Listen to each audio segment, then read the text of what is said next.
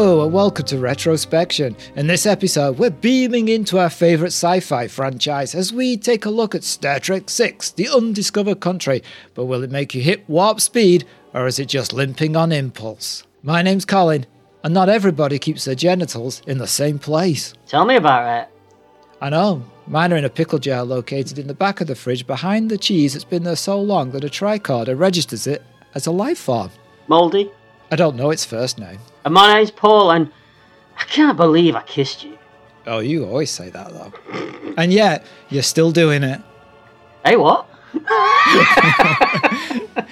TMDB says, after years of war, the Federation and the Klingon Empire find themselves on the brink of a peace summit when a Klingon ship is nearly destroyed by an apparent attack from the Enterprise. Both worlds brace for what may be the deadliest encounter. That sounds dramatic. Does, yeah. It stars somebody called William Shatner Yay! as Captain James T. Kirk, Leonard Nimoy as Mr. Spock. I don't know why I'm doing the cast list. Everybody knows, but I'll do it.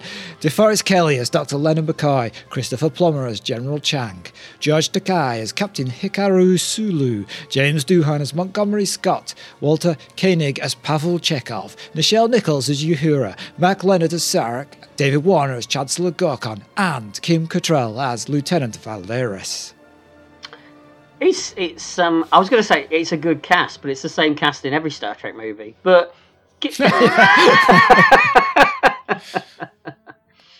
you mean like the supporting roles, yes, or the other roles that have been added to this one are good quality actors? Absolutely. I'd completely forgotten that Mark Leonard turned up in one scene in this movie. Yeah. So here's a question. Here's a question for you though, Colin. Did you watch the version that was released to the cinema, or did you watch the special edition? Well, I meant to watch the director's cut, but ended up watching the theatrical version. That's good, because so did I. I did the exact same thing. I'm sitting there and I'm thinking, this bit's missing from this. And then I looked and I thought, oh, bugger. Too late now. Too late now, I'd already started. Well, at least we're on the same page. Yeah. It's a page with less lines, but it's the same page. It'll go quicker, won't it? That's true. Mm-hmm. That's true. So we should point out that Star Trek V was a commercial and critical disappointment. Yeah, and if you want to hear more about Star Trek V, we've covered it in the past. Yeah, for once we're almost doing them in the right order. Kind of, yeah. Yeah. Until we go back and do Star Trek The Motion Picture at some point and completely ruin it. Oh, my memory's playing tricks on me because we've been doing these podcasts for so long now. I feel like we've done Star Trek. Maybe I've done it in my head. I've done the whole podcast of Star Trek The Motion Picture in my head one evening. You know what I think it is? I think it's because we've had so many conversations about Star Trek The Motion Picture that it might as well have been the podcast, really.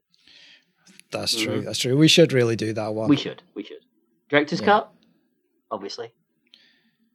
Oh, yes. Yeah. Yes, especially the new one. Oh, it's beautiful, isn't it? The 4K, yeah. Beautiful.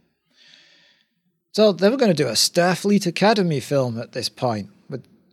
Yeah, with the original cast just bookending it, weren't they?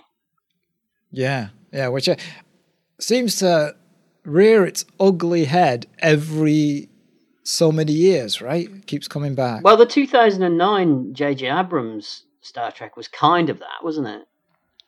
Yeah, that's true. Yeah. That's not a bad movie. Yeah, it's okay. It's yeah. I mean, it's one of those that I think less of it every time I see it.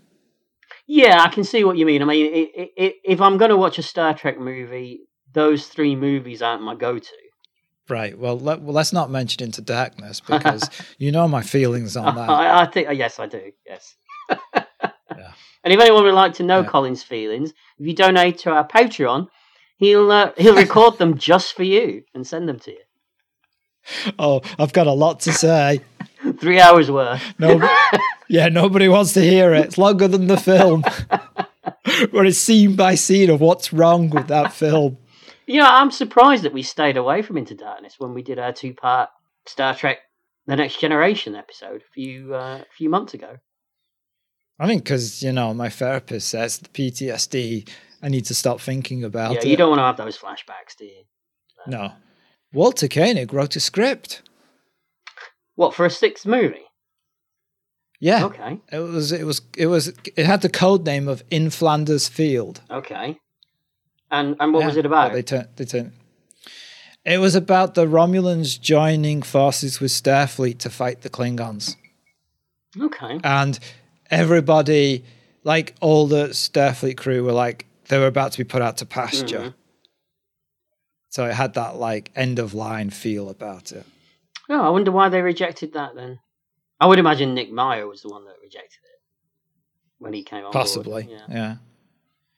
Yeah. I mean, Walter Koch, I can never pronounce his name. How do you pronounce it? Well, I said Koenig, but people pronounce it Koenig, and I'm not entirely I'll call sure. him Chekhov. You think after all this time we get it right? You'd think so. Respect him enough to learn it. Yeah. He's written comic books and things, Star Trek comic books. So, he can write. Mm-hmm. Yeah. He's probably done Babylon 5 stuff. I would imagine too, so. I think so, Yeah. So they went with this? Well, is that it? Is that all the info you have? Oh, no, I've got info. You want some info? Well, some info. Give me some info. There's a great story about when Gary Marshall was shooting Frankie and Johnny at the same studio. Did you hear about this? No, tell me. I sound like Jay Leno then, didn't I? You hear about this? And I sounded like one of those guests who does know about it but pretends not to, just so you can get something to say. No, Paul, tell me all about it. So professional, Colin. So Gary Marshall arranged for Kirk and Spock to be standing on the other side of a door when Pacino opened it, just to capture the right look of surprise on his face. They were in full costume. Can you imagine opening a door and being confronted by William Shatner and Leonard Nimoy in full costume as Kirk and Spock? It'd be amazing, wouldn't it? You think so? I mean, what would you say? Live long and prosper. Would you? Is that what you'd go with? Would you? And then you'd spend the rest of your life hating yourself. Probably not as much as Shatner would hate me. Oh, that's true, because that was one of the problems with this, because Shatner did not want Nimoy to direct it. Yeah, they had a weird one for me, one for you deal, didn't they? In terms of directing. Unofficial, I think, but yeah. Or at least just do William Shatner's head. Well, he got his wish. Well, he did, yeah. Yeah, but he had to almost kill the franchise to get it. I'm glad in a way, because you have to admit that Nick Meyer probably produced arguably the two best Star Trek movies. Although I think we both would put another one at the top of the list, wouldn't we? Which we've just talked about. Star Trek 5. That's the one. No, the motion picture. Yeah, motion picture. Yeah. But we're viewed as mad in that respect, I think. So time will change. I always think that Nick Meyer was very good at getting a good performance out of Shatner, though. Don't you think? Yeah, I remember him saying how he did that. I think it's in the commentary for Star Trek 2, is that Shatner doesn't like to do lots and lots of takes. Mm-hmm. And he gets tired doing lots and lots of takes. So Meyer just got him to do lots and lots of takes until Shatner was just like, ugh, and just did the lines. And he's like, yeah, that's because otherwise he'd be over the top for what the scene called for. I think the moment that you're referring to, isn't it, when he had to say fire in Star Trek 2? It's when they had to. It's the scene where he has to do the code. That's the one. To drop the shields on the other ship. And he says something like, "Here it comes." No, and and he was always over the top, so he just kept filming it until Shatner was just like firing the line off without curring.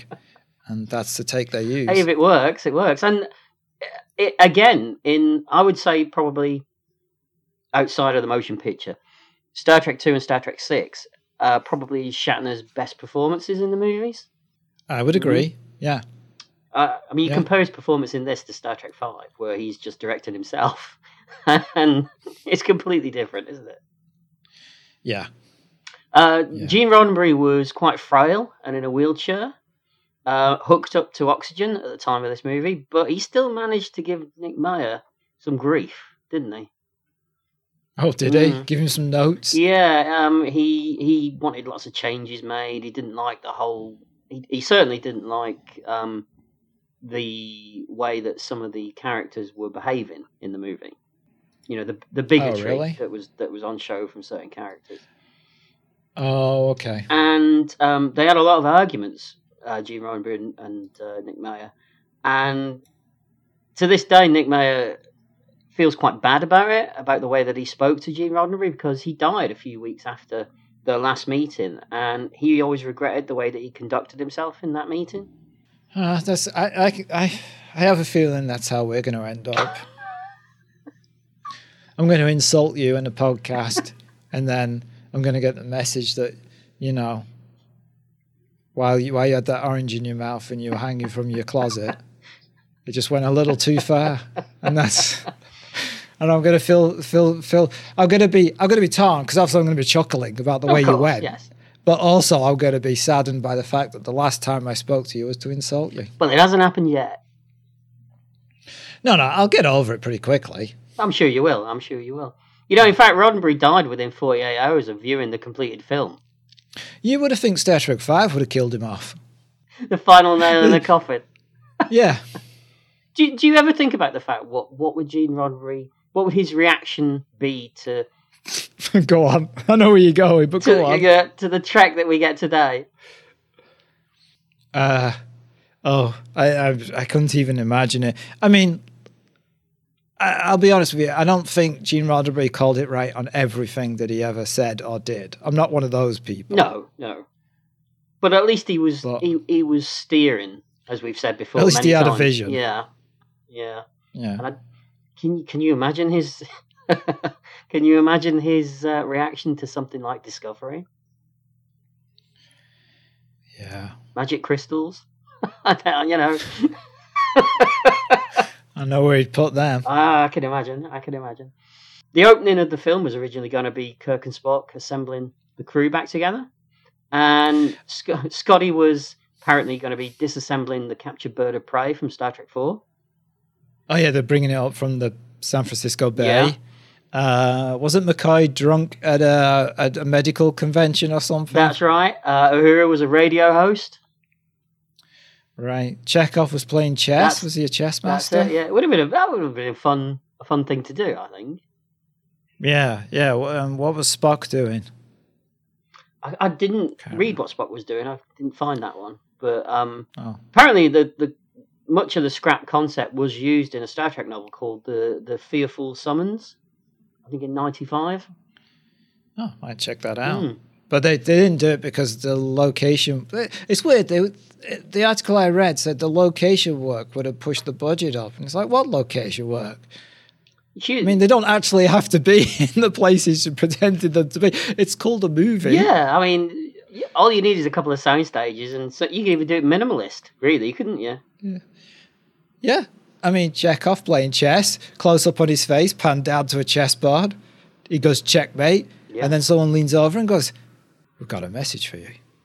Done. You do it all in a montage. It doesn't have to be a long thing, does it? No. Mm-hmm. Kim Cattrall initially turned the movie down. She thought that she would be playing Savick, but then when she found out that it was actually a new character that they created for her, she decided to do it, and she had a lot of input into the character's look as well. She designed the hairstyle, and she wanted so that people could see the ears more. And right. Did you read a weird story about her possibly posing nude on the bridge set out of hours for photographs? No, are you sure that's just something you've pulled from your imagination? No. Apparently, there's lots and lots of talk about it happening, and that when Nimoy found out, he lost his shit with her, apparently. And she got asked about it on some interview a while ago, and she literally cut the interviewer dead and said, I can't talk about that. Wow. So maybe it happened, maybe it didn't. Yeah. You'd want to see those pictures, though, wouldn't you, Colin? No, because I'm not a sexist misogynist like you, Paul. Well, it's research for the podcast. However, I am into naked Vulcans. Are you? Oh. What, Spock? Anna, wait, no. What are you going to say, Sarek?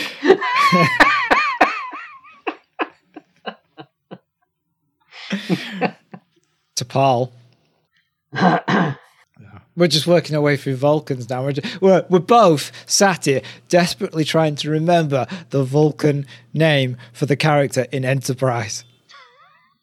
You just said it, T'Pol. Is it T'Pol? I thought Yeah. T'Pol was the... Oh, I guess, yeah, because You she's the same character, right? Yeah. Are you thinking of T'Pau? All right.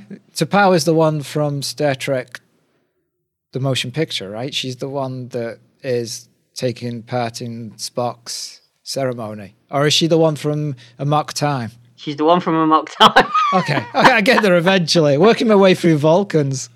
Yeah, T'Pau. She was like China in your hand. Yeah, I'm just glad you could use the only single that they actually had. She's the only one I know. Yeah, don't worry, Paul. It's the only one anybody knows. There seemed to be... Let's get back on track, eh? There seemed to be... Oh, yeah. Well, there's only one track, China in Your Hand. We just discussed it. There seem to be lots of disagreements between actors and Nicholas Meyer over certain lines and attitudes in this movie. Particularly Brock Peters and Nichelle Nichols, even. She in particular had problems with some of the lines. And you can see why. You know, the line that Chekhov says, "Guess who's coming to dinner?" Mm. That was meant to be her line, and she refused to say it. I don't mind that line. That's the least of my problems with her character in this film. Well, she had problems with her character. There's a whole scene I don't like. I don't know, and she didn't like it either, that scene. Okay. Yeah, we'll talk about it. It makes no sense. No, I know. We'll talk about that, I'm sure, when we get there. It'd be funny if it's a different scene we're thinking. I'll edit it so it fits. Don't worry. Oh, yeah. Right. Okay. But there's a lot of bigotry on show, and I think that as African American actors, they felt a little bit uncomfortable with it, with some of the how people describe the Klingons. Yeah, some of the phrases that they like had have you seen the way they eat and all that kind of thing? Yeah, I think they found it a little bit uncomfortable. Well, isn't that the point of it though? Yeah. And I think that's why Nick Meyer stuck to his guns a lot of the time. Apparently, Brock Peters, the big scene that we'll get to in a minute, where he's talking about how we need to bring them to their knees and all that kind of thing. Apparently, he had to do that in bits because he just felt really uncomfortable doing it, and he kept stopping. He's talking about Klingons, right? Yeah, I know. It is a bit strange. I mean, and also that's the point, and it makes it more of an interesting point that he's the character that delivers the line. I agree with you. Mm-hmm. It's a bit strange. All right, let's beam into the film.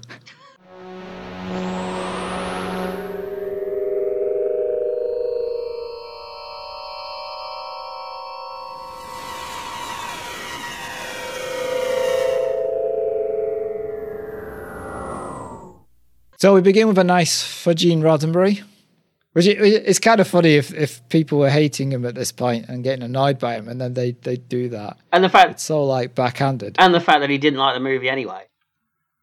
Yeah, that's a weird. What do you think of the music? It's a very un-Star Trek type of score, isn't it? It's got some elements of Trek though in it, but it's a very foreboding score. I like it. Yeah, it's full of menace, and I wrote foreboding in my notes. Did you? Mm-hmm. It's by a guy that I'm not really that familiar with some of his work. Cliff Idleman, I think is his name. Yes. Yeah. Yeah. I like it as well. Yeah, I think I like it because it didn't feel very Trekish to me. Yeah. Yeah. So we begin with an explosion, and we find out that Sulu is commanding the USS Excelsior. How do you feel about Sulu being captain? I'm fine with that. I'm fine with Sulu. Yeah, seems like a proper career choice and development. Out of all the bridge crew of the original Star Trek, you would imagine that he's the one that became captain. Yeah, it makes sense. I mean, he was always taking over the con in the original series a lot of the time, and wasn't he supposed to have been a captain in Star Trek 2, and Shatner put the kibosh on it? Oh, you mean like not in the story, but behind the production scenes? Probably, yeah, because they have issues. Yeah, we'll talk about that. Well, I've got a little thing about that later. We'll talk about that. I always like it when you bring out your little thing. I'll do it more and more for you, Colin. All right, I'll get my microscope. Hang on, little thing. This is insulting, isn't it? I just got. Yeah, it is. Yeah. So, what do you think of the Excelsior's look? It looks all right. It's the same look that it had in the previous film, isn't it? Star Trek when 3. they think that's what they're going to get, Mm-hmm. and they don't get it. So it looks fine. It's a nice looking ship. I mean, it's no Enterprise. No, I always think the nacelles look a bit odd. You know, with that weird, the way that they sort of go out and then turn upwards. I think it doesn't work. You've always been very nacellist. It's something you're going to have to work on. I'm trying to do better, Colin. I am. Yeah, you should. Yeah. I'm going to Nacelles Anonymous, Colin. I'm trying to deal with the problem. Yeah.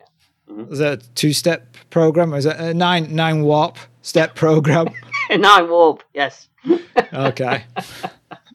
That explosion effect has been used in so many other things as well. Stargate. I think they used it in the Star Wars reissues as well, didn't they? Oh, did they? It's a good explosion. Looks good. Well, apparently all the model effects and CGI additions are good in this film. Oh, I agree. From his face, he's going to argue with me. I agree. Look at his face. His little pointy lips. I think something looks a bit dated. When we get to it, I'll mention it. All right. But this effect, it's actually called now the Praxis effect. Oh, is it not named after the moon that explodes? That's right. Because it's a Klingon moon called Praxis. Mm-hmm. Mm-hmm. Yeah, and this energy wave rocks the ship. And I like the cup that shakes first. They just see it as a tremor. I was going to say, do you think that Sulu asked to have a table installed by his chair just to put his tea on? I think it folds out. I think they've all got them. Oh, dear. But Kirk doesn't use it for his beer. It's definitely something you'd have, right? Oh, good God, yes. Yeah. I'd have a teapot. No, what?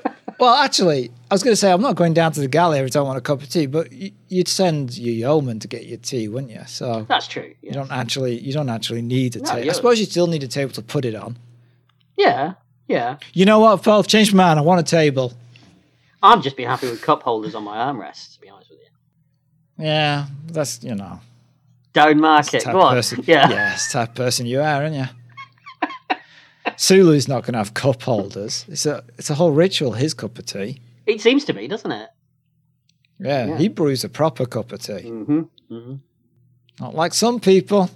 Oh, here we go. And if you want to hear the backstory to that, then again, donate to the Patreon and Colin will fill you in. Oh, did you see who the comms officer on the Excelsior is? It's Janice Rand. It is, yes. Mm-hmm. Yeah. Nice to and see she's in the final shot as well. Yeah, good to see her. I'm guessing that she got a sideways promotion after killing those 2 people in Star Trek: The Motion Picture in that quote unquote transporter accident. Oh, you think she did it on purpose? No, I just think she's incompetent. Oh, that's harsh. 2 people died. That's all I'm saying. Yeah, they did.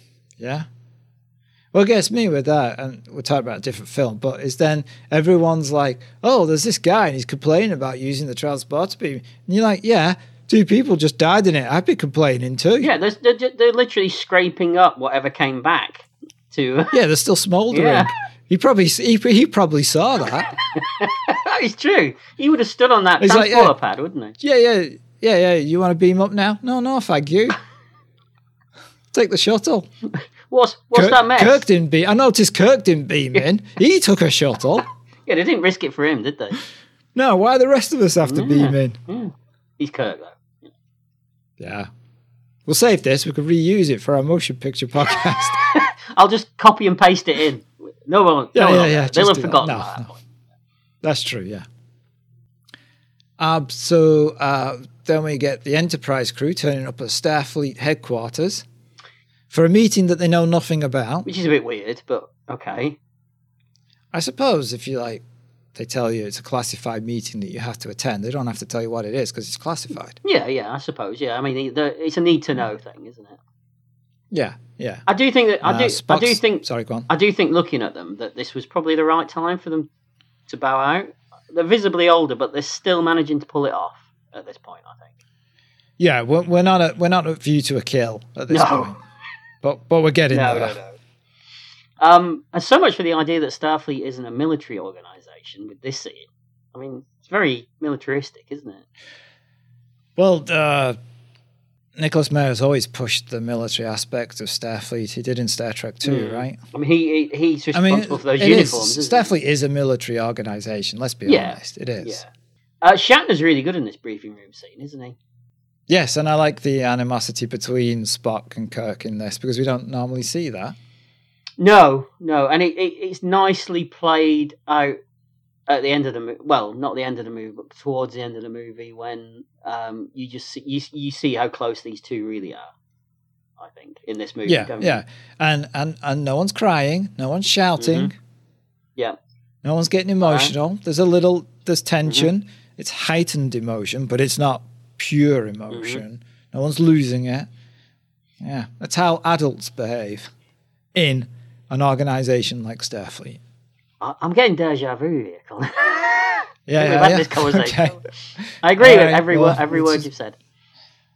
Although Shatner, he was upset with the final cut, apparently, he played the line "Let them die" with instant regret, and he really wanted Nicholas Meyer to show that. But when he actually put it together, he cuts away from it to Spock, so you don't see it. Yeah, that's an interesting choice because if you had the regret, then the redemption at the end isn't as strong. Yeah, so Nicholas Meyer made the right decision, I think. Yeah. And I think it works well anyway. I mean, Kirk isn't really a bigot, is he? He's just blinkered by what's happened to his son in terms of Klingon. Yes, he's bringing personal baggage to the situation. Right. One thing I don't get is like they're talking about, if we're not fighting the Klingons, we're going to be mothballing Starfleet. Doesn't Starfleet have other enemies to deal with? They spent 3 seasons of Star Trek in the original series. I think they met an enemy a week, didn't they? Yeah, there's a lot of aliens out there. Mm-hmm. Yeah, that is a bit weird. This is just one less. Yeah, it's a bit weird. There's lots of strange moments in this film that feel very odd in universe, I think. Do you think that's because they were pushing the at the time the Russia versus America, which is what this is like alluding to, and whereas if America doesn't have Russia at the time, there wasn't anybody else that they were really fighting against because China wasn't a situation at that point. But Starfleet isn't America because it's a planet and it's not just one planet, it's a whole group of planets against other planets and planets they've not even seen yet. Yeah. And it's what Star Trek always did best, was telling us a story that was relevant to the time it was being made in, but doing it in an allegorical, I can't say that word, I can never say that word, allegorical way, by not actually telling that story, but telling it, it's about aliens and it's about other things, and not like what Picard season 2 did. Where they blatantly tell you what's going on and then instruct you to think a certain way, and that you're wrong if you don't think the way the writers think. Exactly. Yeah. Whereas this Star Trek says, "This is what's happening. You decide. Think about it." Yeah, I completely agree with that. So Spock has volunteered the crew of the Enterprise to escort Chancellor Gorkon into Federation space for a peace summit. And that's what causes the issues between Spock and Kirk. Because Kirk never trusted Klingons, and he never will. Klingon bastards. All right, no, I'm just quoting. I'm quoting. The film. Don't want your personal opinion. I'm quoting the great man himself. Oh, Winston Churchill said that. Didn't know that. He's ahead of his time. But Kirk being an officer and obviously going to do what Starfleet tells us to do, he goes along with it. And so off they go in a nice little scene leaving the space station. Yeah, why are they using a shuttle to get to space dock instead of transporters? Do they use a shuttle? Yeah, they fly to the space dock in a shuttle craft. This is one of the few films where the Enterprise isn't like under repair. Yeah, in fact, it's I think it's the only one, isn't it? Okay. But there's lots of things like that in this film. Like, why aren't they using replicators anymore to make food? Now, did they make replicators in previous Star Trek films, or is that a Star Trek The Next Generation thing? No, they had replicators in the original series, didn't they? They put their little discs into the wall. No, they didn't have replicators. No one was replicating chicken and burgers. It was all little square, like coloured. No, I'm sure there's. Nobody went, oh, you know what I want? A curry. And out came a curry. Every time they ate something, it was always a little square piece of plasticine. I'm sure there's an episode where he puts his little disc into the wall, the thing opens up, and he pulls out a bowl of soup. I'm sure there's an episode that happens in. It probably just melted one of those plasticine things. Is that what it is? All right. Yeah, it's just a guy behind the wall breathing on it. But don't they talk about how replicators solved all the world's food problems? Yeah, well, all right. Here we go then. Let's assume that the canteen where they're making this food is for the officers, and that just the crew get replicated stuff. Oh, they get it's the not good as stuff. good. Everyone else gets the crap. I think what we're dealing with here, you're dealing with Nicholas Meyer's view of Star Trek is different from what the Star Trek universe does. Yeah. And while normally we'd get very upset about this, but we give him a slide. Because of who he is and because he makes good movies. Yeah. But also, I like the idea of the galley in the Enterprise. It's one of the few Star Trek movies where you actually feel like it's a proper ship, isn't it? Yeah. Or maybe a submarine or something like that. Yeah, I'll go with that, yeah. Mm-hmm. It's a gorgeous shot of the Enterprise leaving space dock, though.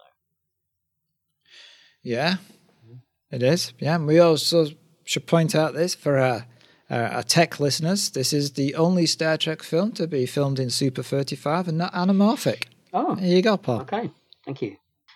We get another good Kirk scene when he's making his log entry. I didn't see him on the loo. I knew that was coming.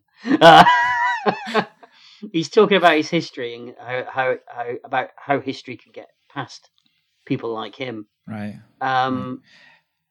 It's a good scene. And it is a good scene. And then he turns around and Lieutenant Valeris is there. How does she get into his cabin without him hearing the doors? I'm beginning to suspect these doors don't really make a sound. They just pretend to occasionally. Like in Airplane 2. Yeah. And she just didn't do the sound. Yeah. It's probably more likely that Kirk's just got open access to his cabin for all female crew members, hasn't he? He left the door open. He's like, oh, caught me with my pants on. That's unusual. Don't you feel that, I feel that over the course of original Trek, Spock is a character that really changes and evolves over the course of the franchise, isn't he? Yeah, but I think that's Leonard Nimoy. Yeah. I'm not sure. I think that, it's the writers, but I think Leonard Nimoy has a lot of input to the character. Yeah, he was very, for someone that wrote a book saying that I'm not Spock, he was very protective of the role and guided it a lot, I think, didn't he? Which is probably partly why he got annoyed with Kim Cattrall if she actually did that nude business on the bridge. Yeah, I can see that. Oh, so the Klingon ships turn up. You want to talk about the design? Yeah, I like those Klingon ships, the original look of them. Yeah. The bird of prey? No. The are they called D7 or something like that? Ooh, look at you with your little spaceship knowledge. Technical manual that I've got out. I do have a stuff. Yeah. Manual. Yeah. It's amazing you're married. It really is, Colin. It really is. I just think that they're in universe. They've got they've got the nacelles and they have the same thing that all the Star Trek ships have got, but they're a unique design and they're completely alien to what the Starfleet ship design is. Yes. Yeah. And I guess the scene where they arrive is the first time that Kirk's ever been so close to a bird of prey. Well, that's not true, because I guess in the end of Star Trek 3, he's pretty close to a bird of prey. He's stood on a bloody mountain steering that one. That is true, yeah. That is true. But I guess you're not used to having one being near the Enterprise. Without your shields up. I mean even Chekhov says, doesn't he? Yeah. Like, shields up, and Like, shields up, Captain. He says it twice, doesn't he? Mm-hmm. He does, yeah. And so they beam over, the Klingons. They do, yeah. They're going to have a dinner. And we get David Warner again, playing Chancellor Gorkon. Oh, yeah, we do. I forgot that he was in 5. He's in 5, and he also played the Cardassian that interrogates Picard in that 2-parter episode. You know, there are 4 lights! Remember that? You know, what's interesting is obviously Picard is played, you know, like a Southern Englishman, but Patrick Stewart is I think he's from Yorkshire, right? And you managed to conjure up his original accent when you did it. That's very good work. It's my interpretation, Colin. The 4 lights. There's 4 lights. Hey, up, lad. How many lights you seeing? Oh, I don't know. 4, I think. Oh, 4 at Whippet. It'd be amazing, wouldn't it? Would it? Yeah, Yorkshire captain. Captain's log, stirred it, 2672.5. Went pub. went down, took pub in Enterprise, and then I beamed down, and I was like, oh, it was such a laugh. There were 4 of us. Well, I think there were 5, but I could only see 4. And then we beamed back. Oh. We can do this because we are Northern, you say, so it's not. Yeah, not from Yorkshire, though. And that wasn't really a Yorkshire accent, because I have no idea how to do a Yorkshire accent. So. A bit like that, aye. Hey up. A bit like that. Oh. Christopher Plummer's Chang is an odd-looking Klingon, right? I couldn't see his Chang. Where was it? He's he doesn't have as many ridges as a normal Klingon does he? No, well, I think I was looking at that, and all the Klingons seem to be slightly different. They're not all exactly the same. Yeah. Apparently he did ask that the makeup be kept to a minimum.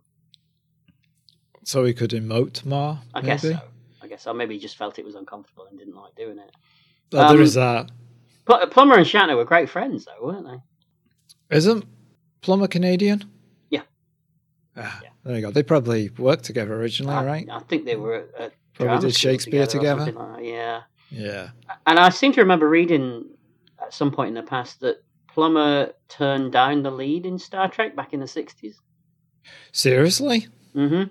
And I don't know whether it was Kirk or whether it was Pike in the original pilot. Okay. All right. But he turned it down because he didn't want to do TV. Yeah. So what do you think of his performance? I mean, he's over the top, and I assume he's supposed to be, and he's quoting Shakespeare all the time, and Sherlock Holmes, and... It's not a Klingon, is it? No, not really. No. But you go with it. Because it's Christopher I didn't have Plummer a problem when good. I saw it the first time, yeah. Yeah. But he's not a Klingon. No. No, and I don't think he's even attempting to play a Klingon. No, he's just, and he's not playing himself. He's playing a character, but it's not a Klingon character. It's just, but maybe we've just seen a different kind of Klingon. Yeah, more sophisticated Klingon. But you'd think in this, because the Klingon world is very warrior based.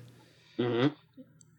You would imagine that a Klingon spouting Shakespeare all the time would not go far in that caste system. Yeah, I mean that's all through this film, though, isn't it? The Klingons don't act like Klingons very much. No, he's the worst one. He's the most. He's the worst offender.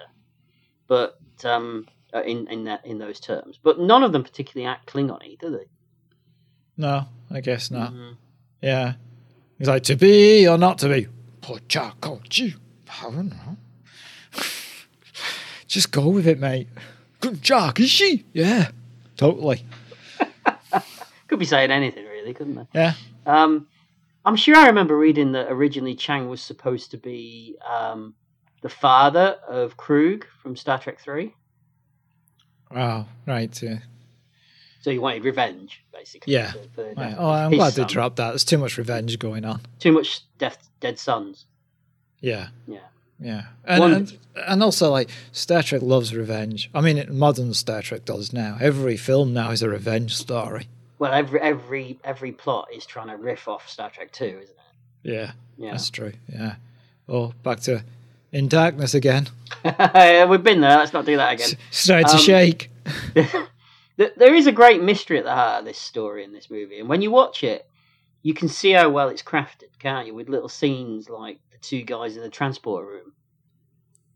Yes, and there's one later where we'll probably get to it, but there's a hilarious one where she gives a look, and like the first time you watch it, you're like, oh, she gives that look because it's wrong, but the second time you watch it, you're like, oh, she gives that look because they've screwed up.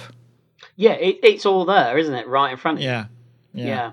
Which is what a good murder mystery should be. Which is what this is, really, isn't it? It's a murder mystery. It is. It's true. Yeah. So they come on board and they have this big meal, and it's kind of a weird meal because Chang is quoting Shakespeare, and obviously the undiscovered country gets a line. And people make fun of it because the undiscovered country is not the future. It's death in Shakespeare. Mm-hmm. And people say, oh, they keep talking about it as if it's the future. But yeah, that's why everyone goes quiet after he says the line.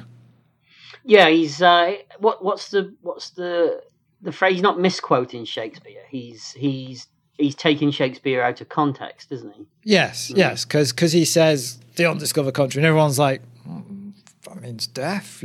Everyone goes quiet, and then he goes the future, and everyone's like, oh, okay. He thinks the undiscovered country is the future. Fine, okay, that's what he's doing. Yeah. It's a good moment. Like that. Yeah, it's a good scene actually. I love watching the Klingons trying to get to grips with napkins as well. Yeah.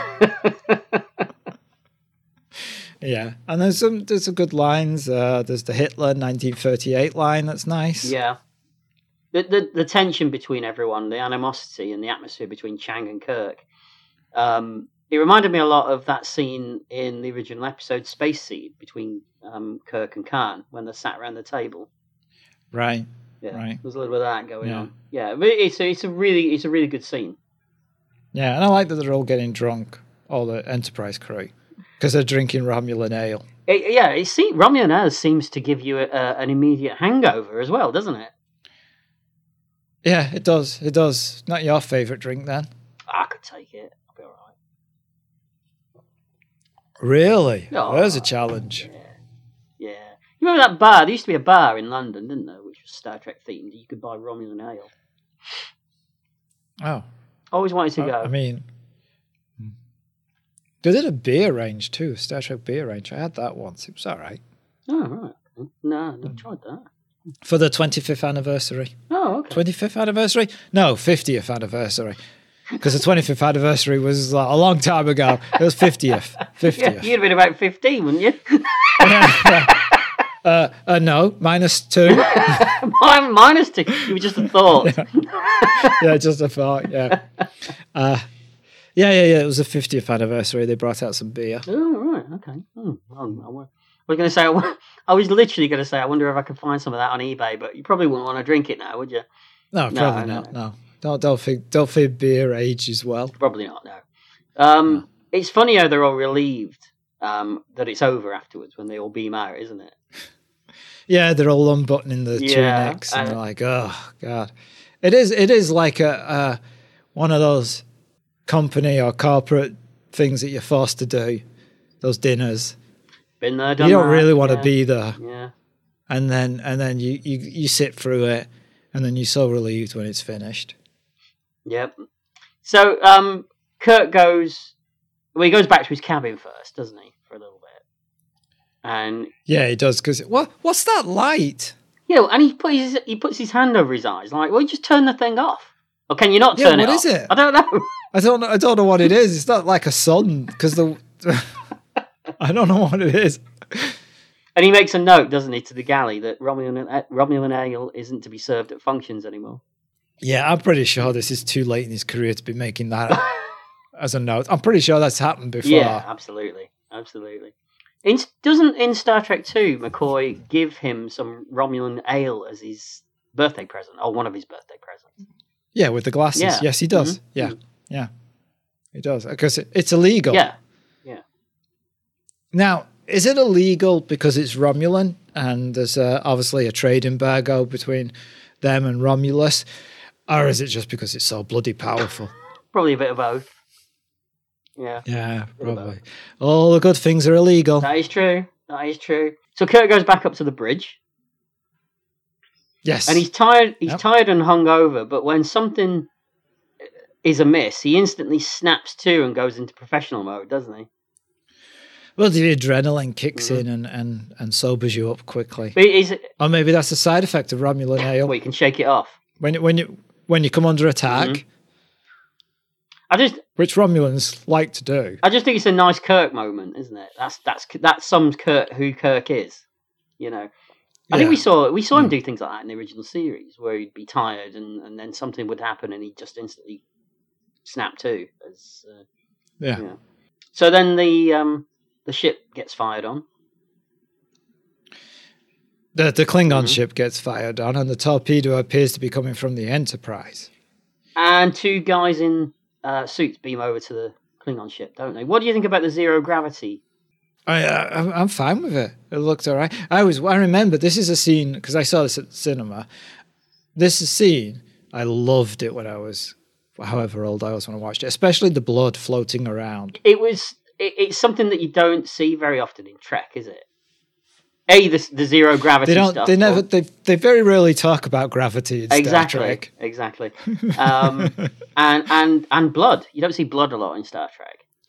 No, you don't. No, and I think they had to colour it differently, so it wouldn't get an R rating. Yeah. Yeah, so they made it like this pink colour, which is fair enough because who knows what colour Klingon blood is. Although I'm just worried that it's been seen in the original series as being green or blue or something, and but I can't remember. Of all the people to be worrying about it, Nick Mayer was not one of them. So no. This is like you. I felt exactly the same thing the first time I saw this. I thought it was amazing, and it blew me away. You know, the blood the globules of blood floating around. It was amazing. But this is one of the, when we were talking about, you mentioned the mixture of models and CG, and I said that there was something that I don't think's aged well. I don't think the CG blood has aged well. Why? Because it just looks a bit cartoony now, I think. Oh, I didn't feel that at all. No? I mean, and how do you know that the consistency of Klingon blood looks like a cartoon? Pal, it's alien blood. I suppose. It just didn't feel, it didn't look, I mean, you can do liquid so much more realistic now in CG, you know. Yeah, it was very early days for a liquid effect. I mean, it's fine. Yeah, but I'm just saying that's Klingon blood. Klingon blood looks like fake liquid. Okay, all right. Yeah. So Kirk surrenders. Yeah, they surrender, and then Kirk and Mackay beams over because Mackay thinks he could help the Chancellor, who's been shot by these two intruders. I thought that Klingons don't take prisoners, so what's the point? In fact, Kirk even says that in Star Trek 2, doesn't he, to Savick? So what's the point in surrendering?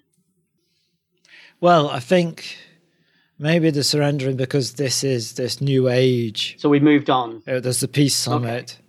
Okay. So it's unlikely that the Klingons would turn around and kill them. It's still a bit of a risk. But also, I assumed that the plan originally by Valeris and the people she's working with, although I've given it away that she's a bad person, I assumed this bit of it, Kirk surrendering, was not part of the plan. Well, obviously, no. Yeah. No. So she thought that maybe Kirk would fire and then do a runner, which is the Starfleet technical term for warping out of a battle. Do a runner, okay. Yeah, there's Sulu, yep, do a runner. Absolutely, Captain. Warp 9, we're out of here. It's very un-Sulu-like, but all right. Well, I'm not going to do that. Yeah. For reasons. For the best. So that would give Starfleet. Basically, it would start a war, wouldn't it? That Starfleet would be in a position to win. Yeah. Okay.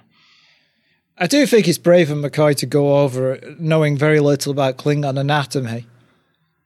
Why does he not know anything about Klingon anatomy, though? Well, how many Klingons would he have worked on? But somebody's worked on a Klingon at some point in Starfleet, surely, and that data would be available. And he's the chief medical officer on the flagship of Starfleet. So does he just not keep up to date on Well, why would he read about it? He's like, oh, I'm never going to work on a Klingon. I've got other things to worry about. Is that what McCoy's attitude would be, though? You think? No, I'm defending the undefendable. All right, okay. Undefendable, yeah. I like the subtle way that Spock attached the patch to Kirk's shoulder. I have always had a problem with this patch, this Viridian patch. Well, and no one notices it. It's huge. It's a giant black piece of Velcro. And it's there for the whole of the movie afterwards. You can see it. Yeah. Yeah. Yeah. So they didn't search him or look at him in prison. This is the one thing in this film that even when I was sitting in the cinema, I was like, well, I can see it. If I can see it, then everybody, even McCoy's behind him at one point. And he doesn't mention it. Why didn't McCoy's like, oh, what, you got something on your jacket. Throws it away. It's like, no! Put it back. You don't know anything about Klingon medicine and you don't know about Viridian patches. What do you know, Bones? DeForest Kelly's giving it his all, though, in the scene when he's trying to revive Gorkon, isn't he?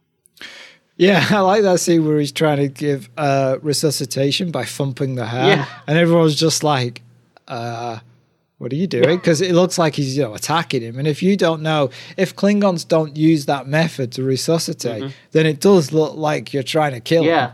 Yeah. It was really, and it's quiet. There's no, if I remember rightly, there's no music. It's just the sound of him thumping violently and going, and he's really putting his all into it as well. Yeah. And at this point, I mean... Oh, I didn't see an R. That's a weird thing to bring with you, isn't it? Have you got the paddles? Oh, you mean the things that you go boom and charge them? Oh, no, the ones from the kayak. Where have you brought them for, you prat? Look, Bones, you don't know about Klingon medicine. You don't know about Viridian patches. You're bringing kayak paddles with you. What's wrong with you, mate? Well, he is getting on.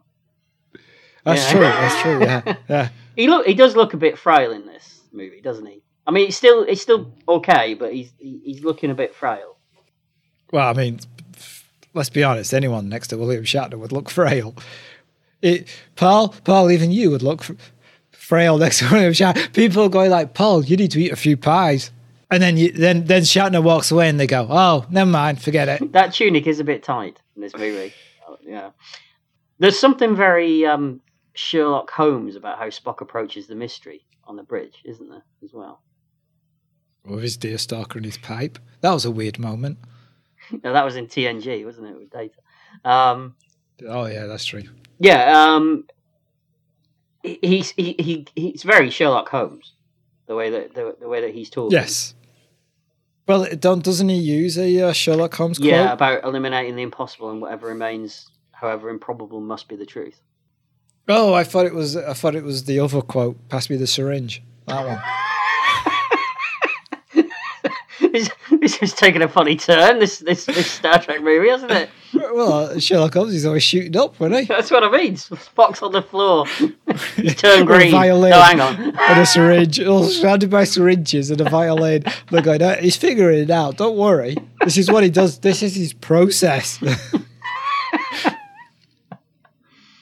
Did you notice that on the Klingon ship that they use holographic communication tech?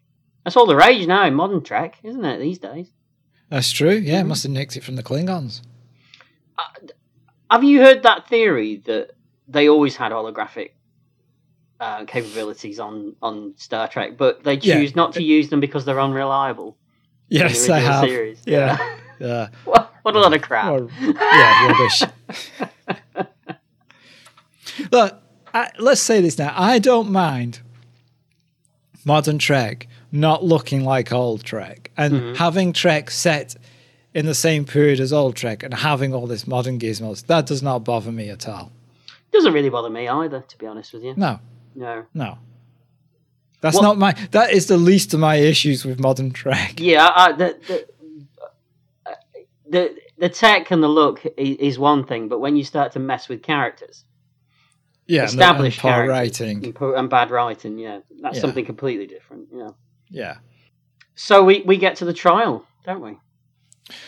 We do, yeah. Which is it's a good scene. I like it. The only weird thing is about it is that we've got Worf, who's not Worf. He's an ancestor of Worf. Yeah, stunt casting. It is. It also means he's been in the most episodes and films of Star Trek than any other actor. Who'd have thought it? Yeah, not me.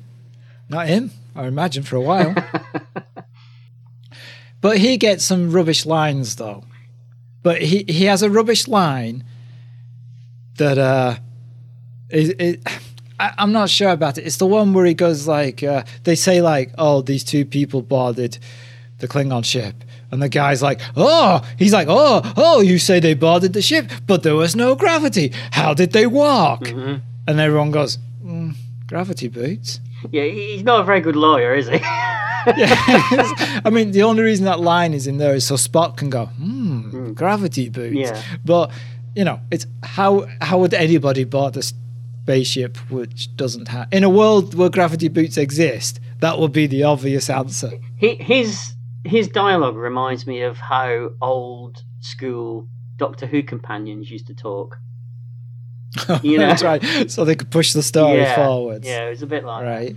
Yeah. And the trial always felt a bit too civilized for Klingons. I mean, would Klingons even have lawyers? Yeah, would they even have a trial that isn't a trial by combat? It would be a trial by combat, wouldn't it? Yeah. Probably. Okay. But maybe that's just our racist opinion of Klingons. Could be. We have been accused of that in the past. So. Of being racists? Against Klingons. oh, specifically. Okay. So the Klingon translating Chang's words. Did you hear about this? No, go on. He is meant to be a demoted Captain Clark from Star Trek V, and again he's played by Todd Bryan. Oh, nice. Mm-hmm. Ah. It's never mentioned in the movie, but right. But it's just and it's the same actor. Yeah, yeah. Imagine being demoted to that. Yeah, exactly. As a Klingon. That's pretty bad. The trial is the first time in actual Star Trek canon, that we get confirmation that the T in Kirk's name stands for Tiberius as well. Didn't in the animated series they said it was Bem, his middle name? Yeah, something like that. Where did that come from? I don't know. And if you remember back to Where No Man Has Gone Before, it's an R, isn't it? Yeah. Well, maybe don't they say that Gary Mitchell's memory was mixed up because of the alien force that had taken him over or something? That's right. That's right. Yes. Yeah. There's an answer for everything. You gotta love Star Trek fans. Yeah. Where does the Bem come from then? Who knows? Okay. Is the animation canon? Depends on who you speak to. It must be, right? Well, then it's animation. Is animation ever canon? It is now. Lower Decks is canon, apparently. Oh yeah, that's true. Yeah.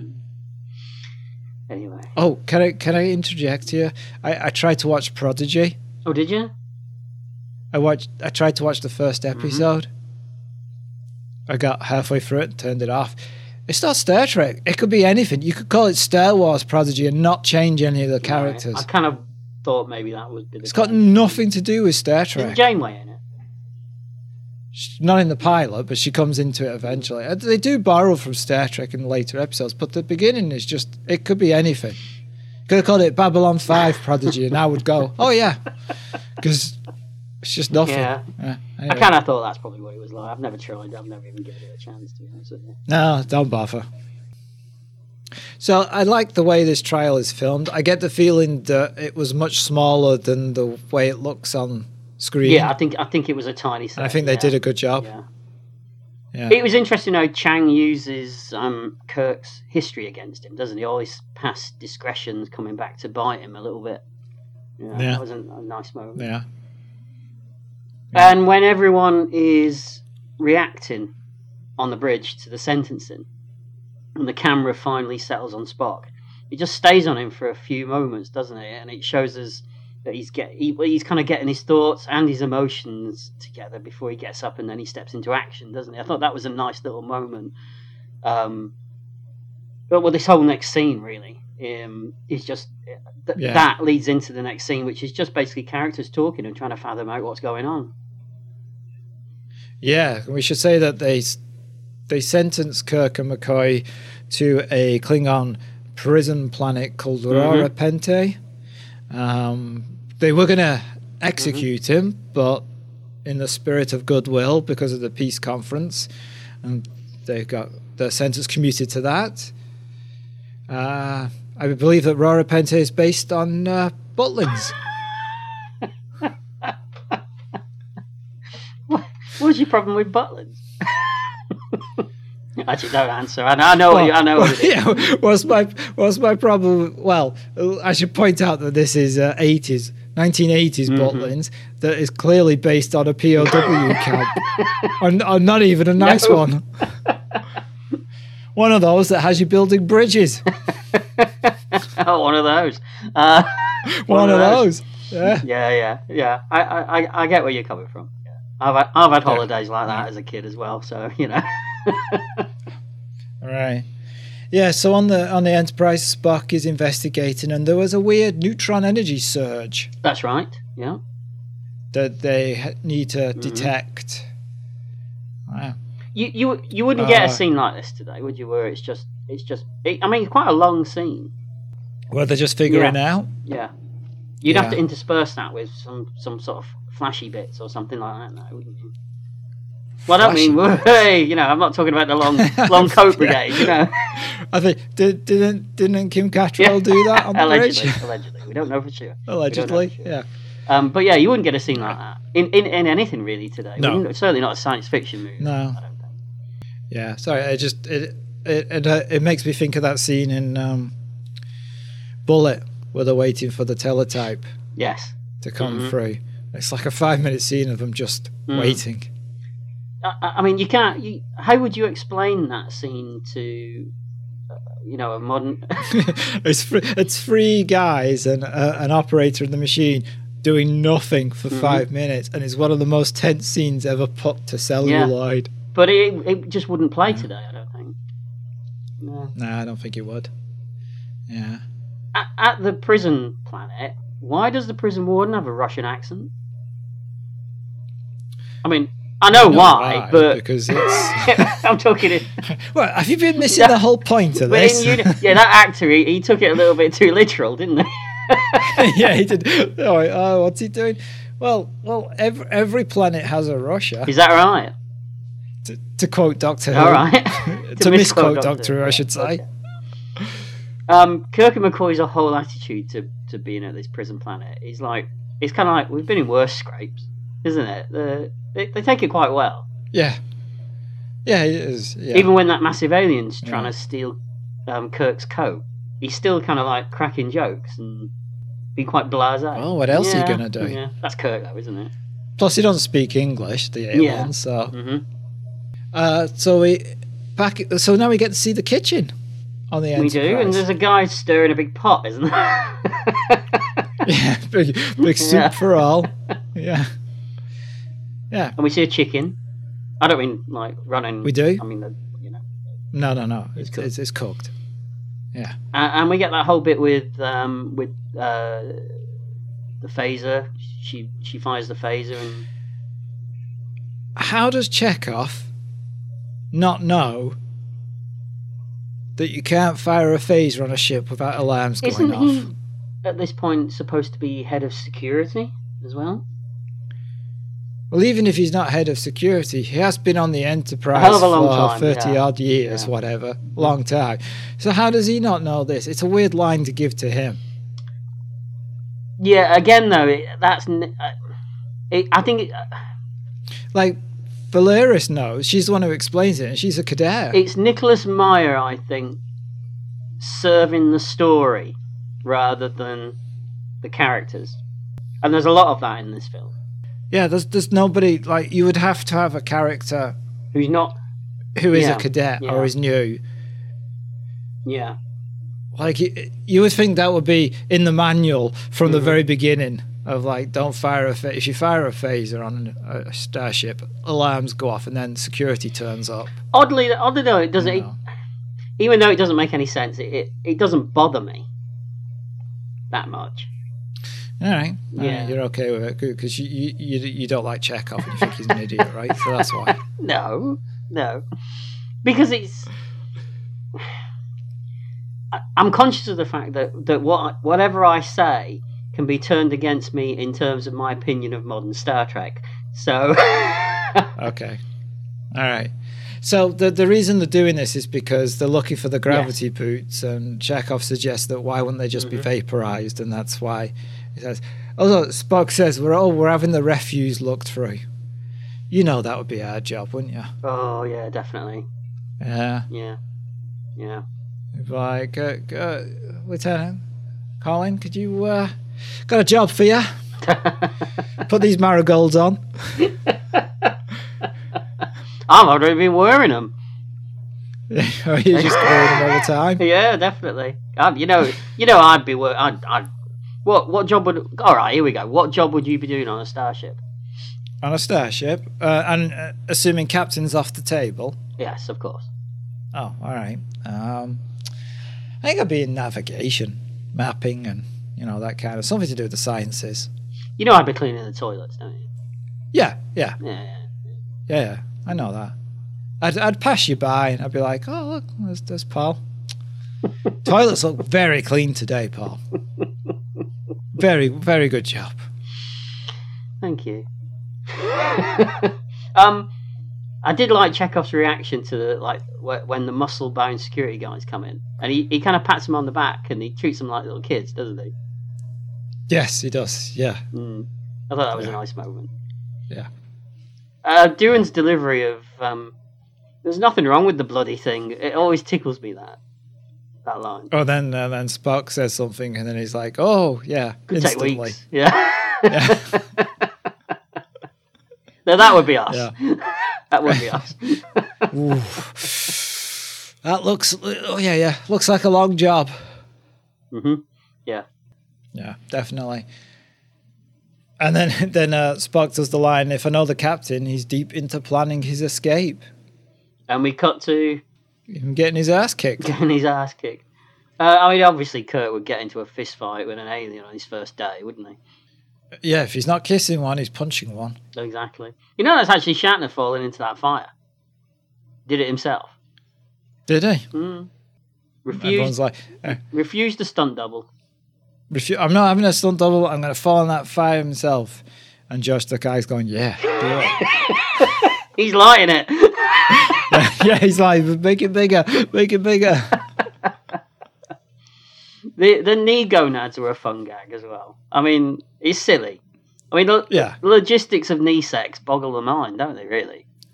You thought about it then? Well, I mean, how would it happen? They'd have to kneel down in front. Would they kneel down in front of each other and just rub their knees together? I mean...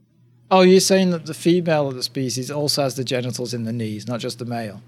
Oh, that's a thought. That's a good point, actually. Doesn't necessarily... You just assumed that they both have the same place. They could be in the armpits or something, couldn't they? Yep. I'll have to Google that later and see what I find. Yeah, you're going to Google knee and armpit sex. Do some research, Colin. Yeah, that's what you can tell the police. There's bound to be some documentaries, documentaries out there, Yeah, I'm sure there will be, yeah. Yeah. And then we get the scene where Kirk and McCoy are talking at night in the bunk bed area. Yes. Yeah, we do. And McCoy's reactions to Kirk, he's completely like he's flabbergasted by Kirk, isn't he? Doesn't quite. Yeah, I think McCoy gets the best lines of most of the films in this. I think he does. I like the "What is it with you anyway?" Yeah, when he's kissing Martia, who turns up. Yeah. And also it's quite poignant as Kirk's realising his own failings in his life as well, I think. This is where he starts to come to the conclusion that his idea, that he's scared of the future. Yeah. Because, he's not scared of the future. He's scared of a future that has no place for him in it. Yeah. It's being that he's wrapped up in Starfleet and he is an officer. And he is a warrior in a sense, even though he's a bit more thoughtful than a Klingon. If you put this with the stuff in Star Trek 2, I'll say again, I mean, Nick Meyer gets Kirk, I think, in a lot of ways that other writers and directors don't. Yeah. And I think he gets Kirk better than Shatner does, to be honest with you. Well, I don't know if we've ever discussed my opinion of actors thinking they know their characters better than anybody else, but they don't. No, that's what writers are for. Yeah, yeah. And then That's why you should never let an actor decide what their character's going to do in the future. Pickard. Sorry, what was that? You got a cold? Oh, nothing. So we cut back to the Excelsior, and we get Officer Christian Slater. We do, yeah, because he delivers a message to Sulu, and it's nicely filmed in kind of shadow. Did I ever tell you about the time I hung out with Christian Slater? No. Oh, well. Back in 1990, I became friends with Christian Slater when he was in the UK filming Prince of Thieves. We bonded over our love of flightless birds. Christian, for he allowed me to use his first name, but only on informal Fridays and only when we were alone, had a secret dream regarding penguins. One evening, quite by chance, we happened to be near Chester Zoo, and I suggested we take a look at the penguin enclosure. It was so nice to see his little face light up with joy. It wasn't very busy, being out of the tourist season, and for a while Christian pressed his face against the algae-smeared glass and watched the varied collection of southern rockhoppers, emperors and gentoos bob and weave. He would chuckle as they flopped ungainly across the rocky landscape, and he would occasionally lapse into a Jack Nicholson impression as they ruffled their hind feathers in his direction. But he needed to be closer. I was surprised to learn that he desired to cavort with the feathery ones, but that emotion gave way to pure astonishment when he removed from his Mighty Mouse knapsack an old, dented tin of Swarthega.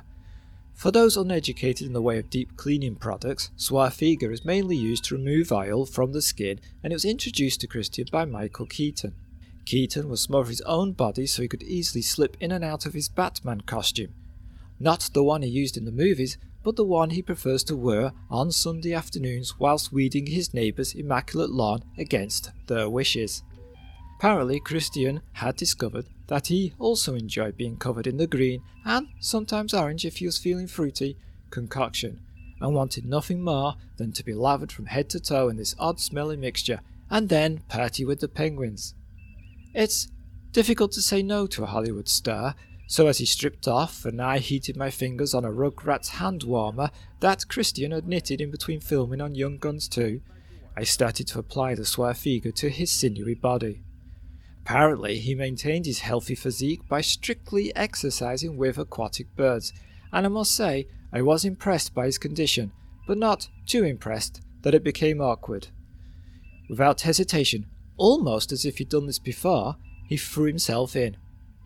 I'm not sure who was more startled, myself or the penguins, but it didn't take them long to get used to this celebrity interloper silently slipping through the water like a Smaragdine squid. Some of the penguins joined him, others decided to leave. Penguins can be terribly fussy about which Swarthega-covered actor they interact with. It's a personal preference based partly on experience but mostly on prejudice. Back and forth he went, never breaking a stride. We managed to leave the zoo with only a minor disagreement with security, and as a slimy, dripping wet Christian was carried upside down by a burly, bewildered guard who, and I quote, exclaimed, "Ain't seen nothing like it." Christian described it as the best day of his life, and this is a man who has acted alongside Winona Ryder, so the bar was already pretty high. For me, less so, but I could certainly understand the depth of his feelings. In all these years, I've never been back to Chester Zoo, partly because I now live in America, but mostly because I'm banned. But whenever I see a penguin or a tin of Swarthega, I'm always reminded of Christian Slater being free with the birds, and I know, deep down, probably somewhere near my ilium, that dreams can come true, even if they shouldn't. Yeah, that's probably true there, Colin, actually. It is, because your dream is to meet Scarlett Johansson, and nobody wants that to happen. Especially her, is that what you're saying? Yeah, oh, definitely her, yeah. Yeah. So, thank you for that little tale there, Colin. Yeah, all true. I'm sure it is. I have no doubt in my mind. Mm-hmm. Christian Slater's mother was the casting director of this movie, wasn't she?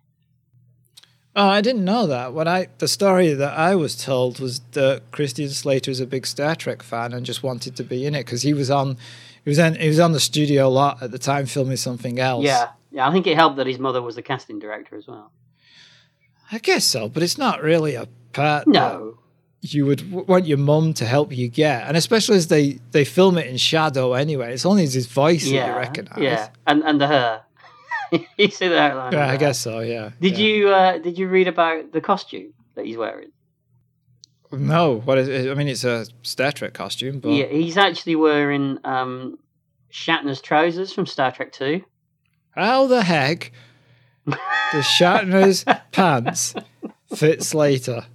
I know. And in an interview afterwards, he said that it was an honour to get into Shatner's pants.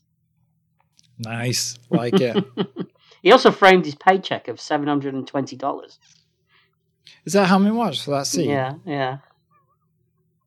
Probably scale, right? Yeah. All right. Yeah. Union. Okay. All right. So we... they find Klingon blood. They do. They find on Klingon the transporter blood. pads. Yeah, and it leads back to crewman Dax, who has some amazing eyebrows. You like his eyebrows? I mean, they're his least impressive feature, pal. Because what is his massive feature? Because they find the boots, the gravity boots in the locker, and the locker it matches the name Dax. So they pull Dax in, and then Chekhov is doing, he's like, aha, it's you who did it. And then they look at his feet, and he's got massive feet. Yeah, they're like webs. They're like webs. Yes, the web.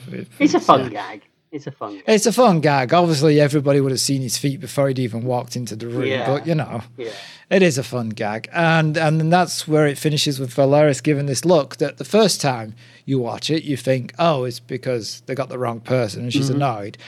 But when you know that she's the culprit, you know that she's annoyed that the two accomplices have screwed up. Yeah. Mm-hmm. Yeah. Back on the Klingon penal colony. Kirk's girlfriend is a shapeshifter. Yeah, his look of disgust when he sees her turn into an alien male. I thought, aren't we supposedly living in enlightened times in the 23rd century?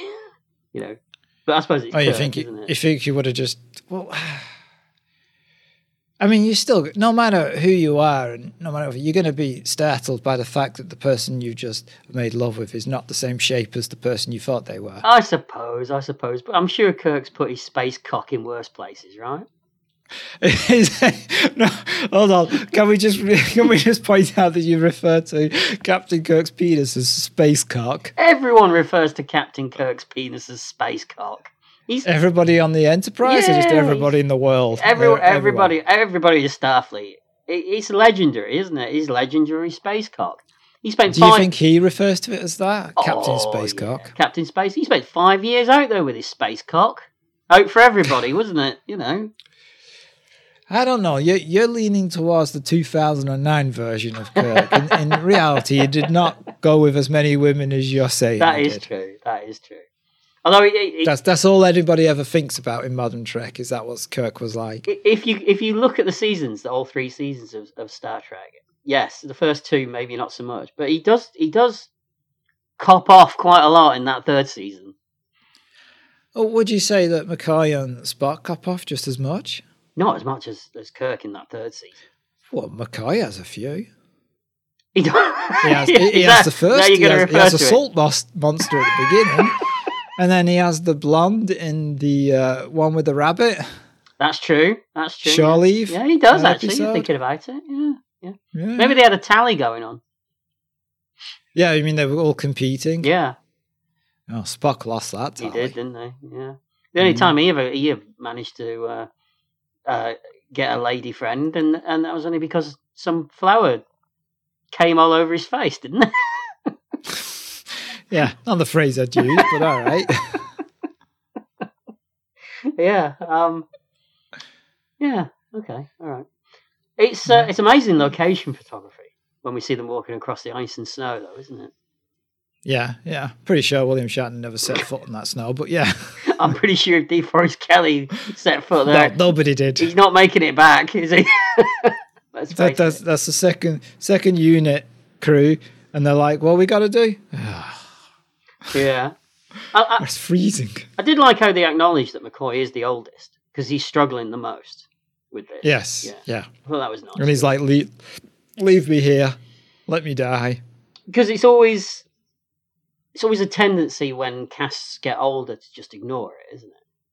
Yes. Like Roger. Yeah, that's like true. Roger in James like Bond. Like Roger Moore, yeah. Where he's banging women that are young enough to be his granddaughter. I always think that those films would have worked better, those later films, if they'd have acknowledged that he was getting older, that he was an older James Bond.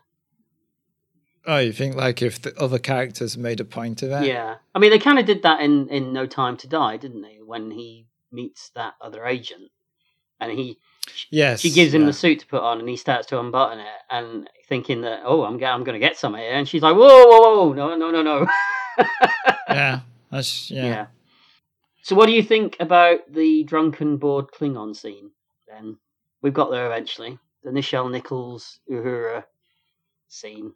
I'm sure this is the one that we were talking about earlier. When the Enterprise is heading to Rora Penthe and they going past a communications base and the Klingon who's bored and at some lonely outpost sees the ship on his scanner and starts communicating to him to say like, who are you? Why are you going past? And then Chekhov says they can't use the universal translator because the fact that it's a computer will be detected by the Klingons. They have to answer personally. Yeah. So they've got books everywhere, and they're going through these books to try and translate what the Klingons are saying, and then translate what they're going to respond with into Klingon. It's nonsense, because why couldn't they have the computer translate the Klingon into English on a screen and just go, oh yeah, that's what it says. The Klingons are not going to detect that. Yeah. And then why couldn't they get the computer to translate the English reply into Klingon on a screen and then just read it back? Yeah. Why are they using books? Why Uhura, who this is her job, and we've seen these communication people in other Star Trek shows, for example, Enterprise, where they actually learn languages. Because that's their job. Yeah. It's a dumb scene. It's played for laughs. It's supposed to be funny, and I'm trying to think back to when I saw it the first time. I probably thought it was amusing and laughed at it because it's great. But now I watch it, I'm like, yeah, this makes no sense. This scene. Yeah, I completely agree with you. And Nichelle Nichols herself, she hated it. She this is so okay. No it's dumb. She should have been able to communicate and pulled it off, and maybe have like Chekhov going, well, are you sure this is right? What are you doing? And then she's going like, trust me, I've got this. Where's the library on the Enterprise that they keep these massive volumes as well? Why did they have a book library on the Enterprise? I mean, people today don't have book libraries. Yeah. Like, why isn't everything just on a pad? Exactly. It makes no sense. And, it's interesting that in 2009 Star Trek, Zoe Saldana's Uhura speaks fluent Klingon in that movie. Yeah, and in what's the communication expert's name in Enterprise? Hoshi, yeah. Even Hoshi, she's learning languages. I mean, she can think on her feet. In that series. And this is she's the first person to actually be doing this kind of work. I mean, Uhura's been out there for 5 years in deep space, communicating with God knows what aliens. She's been coasting, hasn't she? It seems that way, doesn't it? Yeah. It's like, yeah, it makes no sense. All I got to do is press this button. Yeah, it's not good. So then we get the fight with the two Kirks.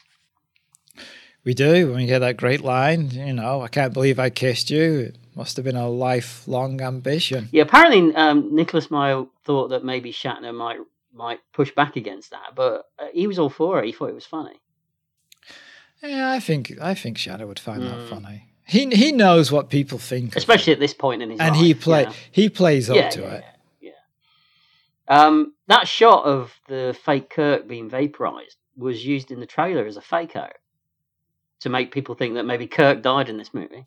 I didn't know that. That's interesting. Mm. You think that kind of behavior is a modern thing with using scenes that don't really appear in films? Yeah. Okay. Mm-hmm.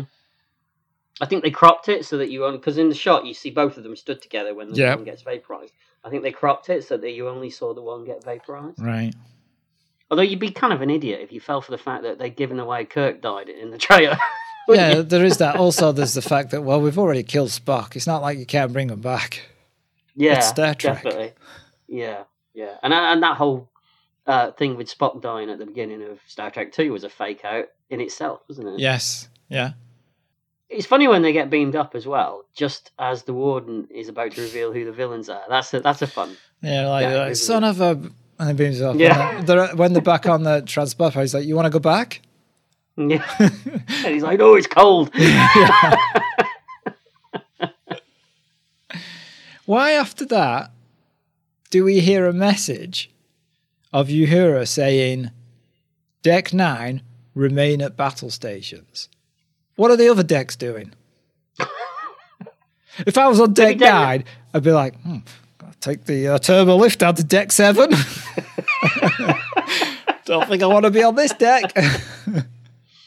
Maybe Deck 9's where the guns are kept. Oh, just on Deck 9. Okay. Yeah, they're nowhere else. Because it's the scene when Scotty finds the uniform and you can hear it in the background. Yeah, that scene as well. So they search the ship from bow to stern, their words. Yeah. Except that huge rattling air vent that's in that dining room that no one sat in apart from Scotty. Well, maybe Chekhov was searching that one. Yeah, well, we all know, don't we? His methods. Yeah. Why is Scotty reading technical manuals for a 25-year-old ship that he's been on for his entire career? Well, maybe that's just his bedtime reading. He likes reading stuff he already knows. Well, something familiar. Have you never read a book that you've read before? Oh yeah, but well then. He's just rereading it. It's just, he's looking at it, he's going, oh, it's nice to see some things haven't changed. Yeah, all right, I'll give you that. It's comfort reading for him. Yeah, all right. So they find the two bodies of the conspirators, and they were killed by a phaser stun at close range, which is a new one. Yes. I suppose it would kill you, wouldn't it? If you did it right at someone's temple, which is what... It would, yeah. I'm guessing it's Valeris, as we're going to find out in a minute. I'm guessing it's Valeris that did this. She would have just told them she wants to meet them and then killed them. Because they'd already screwed up once. That's right, yeah. Well, technically they screwed up twice because they always brought blood back with them as well. Yeah. Mm-hmm. Yeah. They deserve to die. So when they find out that it's Valeris who is at the heart of the conspiracy, I'm glad that it wasn't Saavik that they used for this, because I think it would have felt really off. I think it would have been an interesting long arc for her character. But it would. It would have been ruined by the fact it had been played by 3 different actors. But that's true. Yeah. I think it might have felt like it just came out of left field. It would have been different if they sowed the seeds of it. Yeah, if they planted something in Star Trek 3, maybe. Yeah, but just to do it in that. But then she wouldn't it work because she was there when Kirk's son was killed and she was in love with him. Yeah, I suppose. Maybe that's what they were going for originally, because it was originally meant to be Saavik. Yeah, so maybe that's what it was. Yeah, and then you could have had an interesting scene between Kirk and her, because she could have been like, why aren't you thinking the way I am? Because he was your son. I take it back. That is actually really good. I'd rather that than this now, than what we actually get. Oh, I've spun you around. You did. I beg your pardon. Nimoy plays seething, quiet Vulcan rage really well, doesn't he? Yes, he does. Yeah. And because he's so controlled all the time, when he slaps that phaser out of her hand, it's a really powerful moment, isn't it? Yeah. And then that leads us into her questioning, which Spock does by mind melding her, which is basically rape through the mind. It's mind rape. Yeah. Basically, and it's played like it is a big deal, and it's painful, and it's not something you want to be doing. Unlike mind melding used in modern Trek, which appears to be just something you can do to anyone whenever you feel like it. Yeah, when you think back to the very first episode that they use mind melding, I'm sure that Spock tells everyone that it's a very dangerous thing to do because he has to make certain adjustments to nerve endings and blood vessels and things like that in people's brains. Yeah. And then they quickly forget that themselves anyway, don't they? Yeah. Yeah. But it's a good scene. It's a good scene. It's played well by the actors. It's quite uncomfortable to watch, I think. Yeah. Especially when she starts screaming at the end. Yeah. She really sells it, doesn't she? Yes. Apparently Nimoy wasn't sold on the idea of doing this. He felt that maybe it would be something that would reflect badly on Spock, I think. Yeah, but I think, because of everything she's done, mm-hmm. I think they got the balance right. Yeah. And the only thing I'm not keen on is the question, not just from the names of the people involved in the conspiracy, but also the location of the conference, mm-hmm. which they don't get from her. Because finally he's like, she doesn't know. And then they just go, oh, let's ask Sulu. You're like, well, could have asked Sulu before then. Well, George Takei's only getting certain moments in this movie. he's not getting many.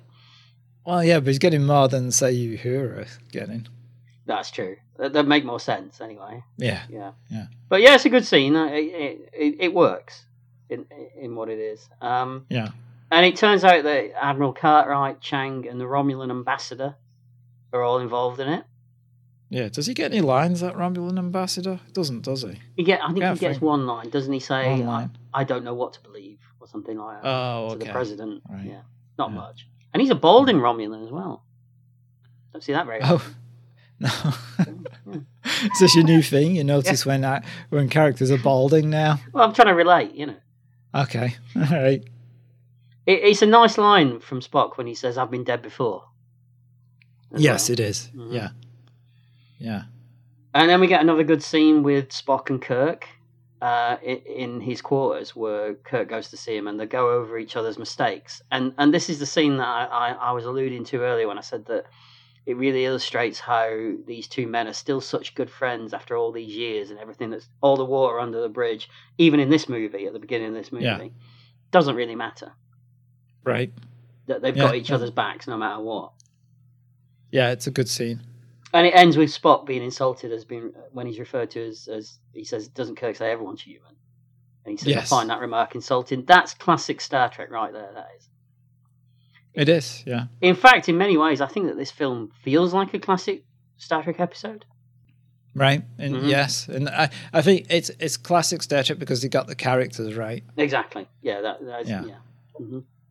So the Enterprise approaches Khitomer and they have no idea where the cloaked bird of prey is.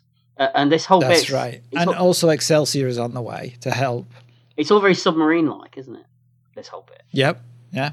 Because don't they even say they're rigged for silent running?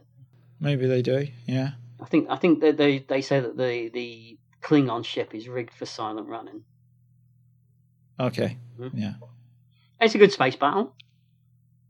Yeah, it's good, and the explosions are good, and the model works excellent. Yeah. I really like the shot of the torpedo crashing through the saucer section. I thought that was something that we've not seen before as well.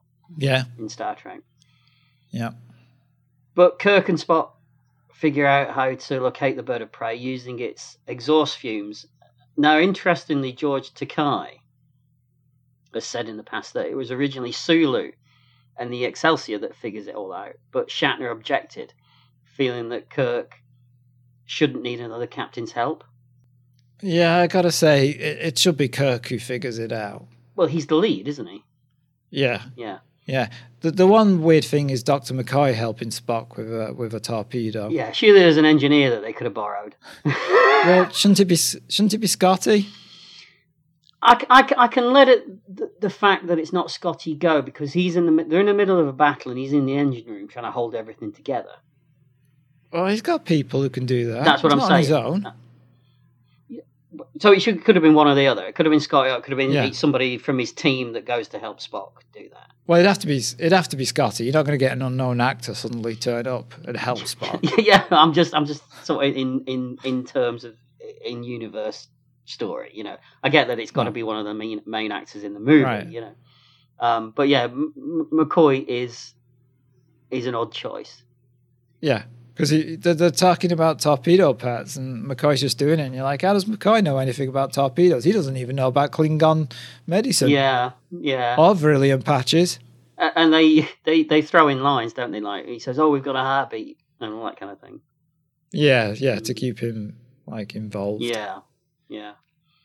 What do you think about this weird feud between Shatner and George Takei? Oh, we're going there? Well, we might as well. Well, it's weird that George Takei won't let it go. Yeah. Like, how long has it been now? So was Star Trek 60s, 70s, 80s, 90s? So we're talking 60-odd years ago. An actor on a show you worked on was a dick to you, right? And you're still talking about it.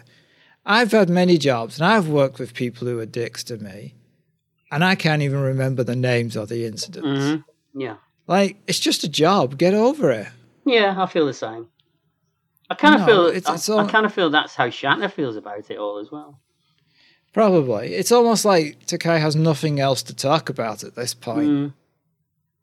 Yeah, and when he, it's almost like when he needs to promote himself a little bit, he'll bring it up again. Yeah, this is his only thing. Yeah.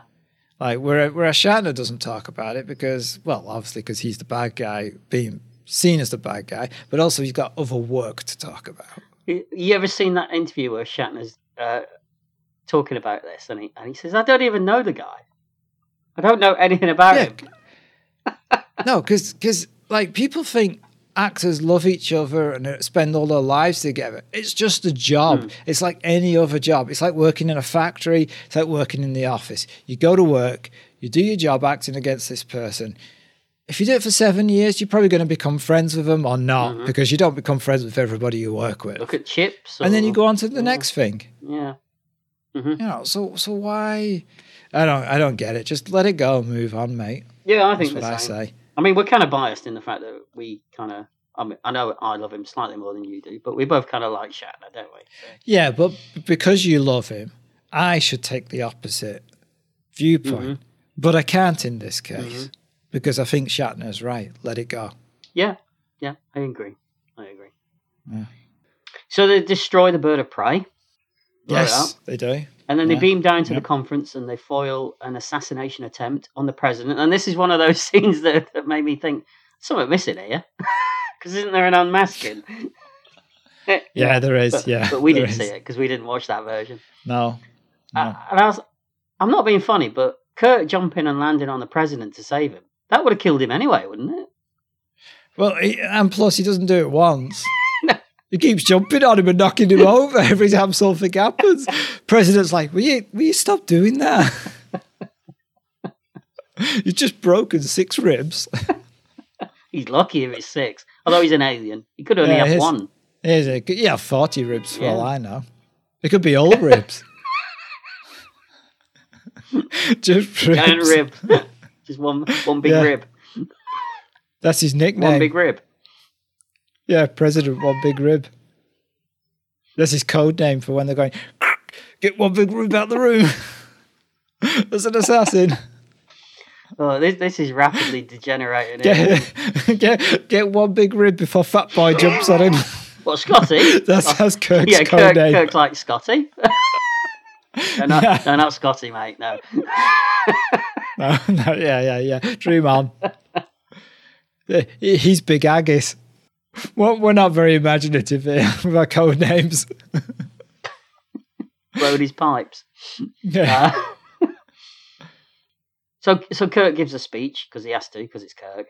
Yeah, and everyone applauds. Yeah, they get a standing ovation, and then don't they all get up onto the podium for one big hero shot at the end? Yeah, they all stand up on the podium. And the applause keeps going, and then Kirk grabs the microphone and starts going like, let me give you a song. Rocket Man. Yeah, or the one from Pulp. Oh, that would be amazing. Starts doing that. So it took him Everyone's 60 like, years. "Woo, all right, yeah. 60 years, but he's got it in there eventually. Yeah. So we cut back to the Enterprise, and everyone's back. And Kirk says, "It's a fun line." He says, "Once again, we've saved the universe as we know it." Yeah, Oh, and doesn't McCoy say something like, "And we didn't get prosecuted" or something this time? Yeah. Yeah. This whole bit kind of feels like one of those scenes at the end of a Star Trek episode. Oh, what would they go? Well, maybe not that bad. Oh, not that bad. Kirk's All not right, slapping his thigh as he's laughing, you know? Yeah. Oh, they're twiddling it up. Yeah. Oh, Kirk's twiddling the brain control for Spock. In Spock's brain. Isn't that how that one ends? Yeah, I think so. You start laughing and he's just controlling it. Trying to turn him off or something. Yeah. Yeah. But Uhura gets the call that they're about to be decommissioned. And you kind of see the light dye in Kirk's eyes for a second, don't you? Yeah. But Spock says to tell them all to go to hell. Yeah. And we get a nice use of a Peter Pan quote when Kirk says, "Second star to the right." He slaps his thigh. Yeah. And then wires lift him up into the air. Oh, no, he's not. Yes, he is. He's behind you. Yeah. No, he says, isn't it second star to the right and straight on till morning? That's what he says. Yes, it is. And Kirk gives one last log entry, and it's kind of like a handing over of the baton to the next generation, isn't it? Yeah. He said, instead of saying "no man," he stops himself and says, "No one has gone before." That's right. Yeah, and then we get the credits, which are signatures of the actors. Yeah, I have to say, it's kind of emotional even now as you see the Enterprise. Did you start crying? Yeah, well, you see the Enterprise framed you? by a star. Little tears. It flies off into the distance for one last time. It's emotional. It's an emotional moment. Fuck you. You're dead inside. We've established you keep your heart When in you a don't box cry under your at Star bed, Trek, you're dead inside. yeah. And that is the end of Star Trek 6, The Undiscovered Country. There we go. Look forward to when we do Star Trek Generations. Oh, are we doing that one? All right. Oh, I'm sure we will at one point. Yeah. Wait, We'll is do it post-2000? I guess we have to move our goal at some point. I don't think it is. I think it's before 2000. Is it? All right. All right, so Paul, what did you think of Star Trek 6, The Undiscovered Country? This is a good, solid movie to end the original series on, isn't it? All the casts, they get their moments, little moments to shine. And some of them give what I think is arguably probably the best performances in the whole of Star Trek. The story's good. It does what Trek does best. It takes real world events and then crafts an allegorical tale around them. Said it then, didn't I? You did, yeah. Tried not to show any emotion when you did it. And I'm drunker now than I tried it earlier. Well, have you been drinking? Oh God, shouldn't have said that. No. Letting the mystery out. Speaking of mysteries, this film's got a good mystery at the heart of it. And it never feels padded or bloated, this film, I don't think. No. There is an argument that Kirk's reaction at first seems a bit out of character, but for me, when you consider, like you say, the death of his son, it all seems perfectly logical, Colin. Yes, yes. Also, they forced him to blow up the Enterprise too, and his son. That's right. And his son blew up the Enterprise. It'd be funny if that was the thing that he was mostly annoyed about. Yeah, he's like, Spock's like, I know the Klingons killed your son. What? Son? Oh, yeah, no, they made me blow up the Enterprise. That's what I really care about. Love my Enterprise. He does, though, doesn't he? He does, yeah. I don't think that Nicholas Meyer gives a shit about Star Trek canon or the logistics of the Star Trek universe at all. But honestly, it's all little things that I can overlook because they serve the story. He doesn't do it in a bad way. No. The points where he doesn't follow canon makes the environment that we're in better. It feels a bit more real, doesn't it? Yes, it does. Yeah. So yeah, this is a big hit for me. In my top 3 Star Trek movies, this is probably number 3. So we're talking. Well, your number 1 could be tricky, but we're talking Star Trek the Motion Picture, Star Trek 2, Star Trek 6. You got it there. Yeah. Oh, okay. Mine's number 1 is Star Trek Generations, and then Star Trek 5. No, I'm kidding. Insurrection. So thank you for listening. Yeah. So where do you stand on Star Trek 6 then? You pretty much said it all. I really enjoyed this film. It's so glad that this is the last. I don't really call Star Trek Generations a original Star Trek film, so I'm glad that this is the final one and Star Trek 5 is not the final one. Yeah, me too. Me too. Yeah. Like you said, I like the direction, I like the story, the mystery. There are some little quirks here and there that we've poked fun at during this podcast, but they don't really bother me that much. Mm-hmm. The effects are good. Like you said, the acting's great. The actors in this feel totally at home with the characters that they're playing. Well, they should be by this point, shouldn't they? They should be, but they don't always, because even in Star Trek 5, when they're trying to get that feel across with the camp scenes and things like that, there are scenes where you're like, would you hear a really fun dance? Yeah. You know. I know. This doesn't really have many of those. Yeah, it's a solid, good film. And it's fun. So it's a hit all round. No, it's a miss. I hate it. No, it's a hit. Yeah. You do that gag every time. You do that gag every time. I do. Yeah. Yep, it's a hit. Oh, thank you for listening. Thank you to all our Patreon supporters. And don't forget that you can join Patreon and you can listen to all the extras that we haven't made. But if you do join, we'll do them. Yeah. That's the incentive for Paul to do some work for a change. What?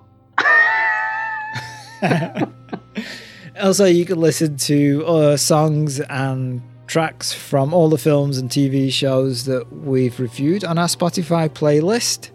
And you can listen to old episodes because they're always there. Forever. Lingering. Forever. Yeah. Like rot. Hey. Like, yeah. What a tagline, Paul. A podcast sticks here like mold. Great, we'll leave on that one then. Okay. Thank you for listening. Goodbye. Bye.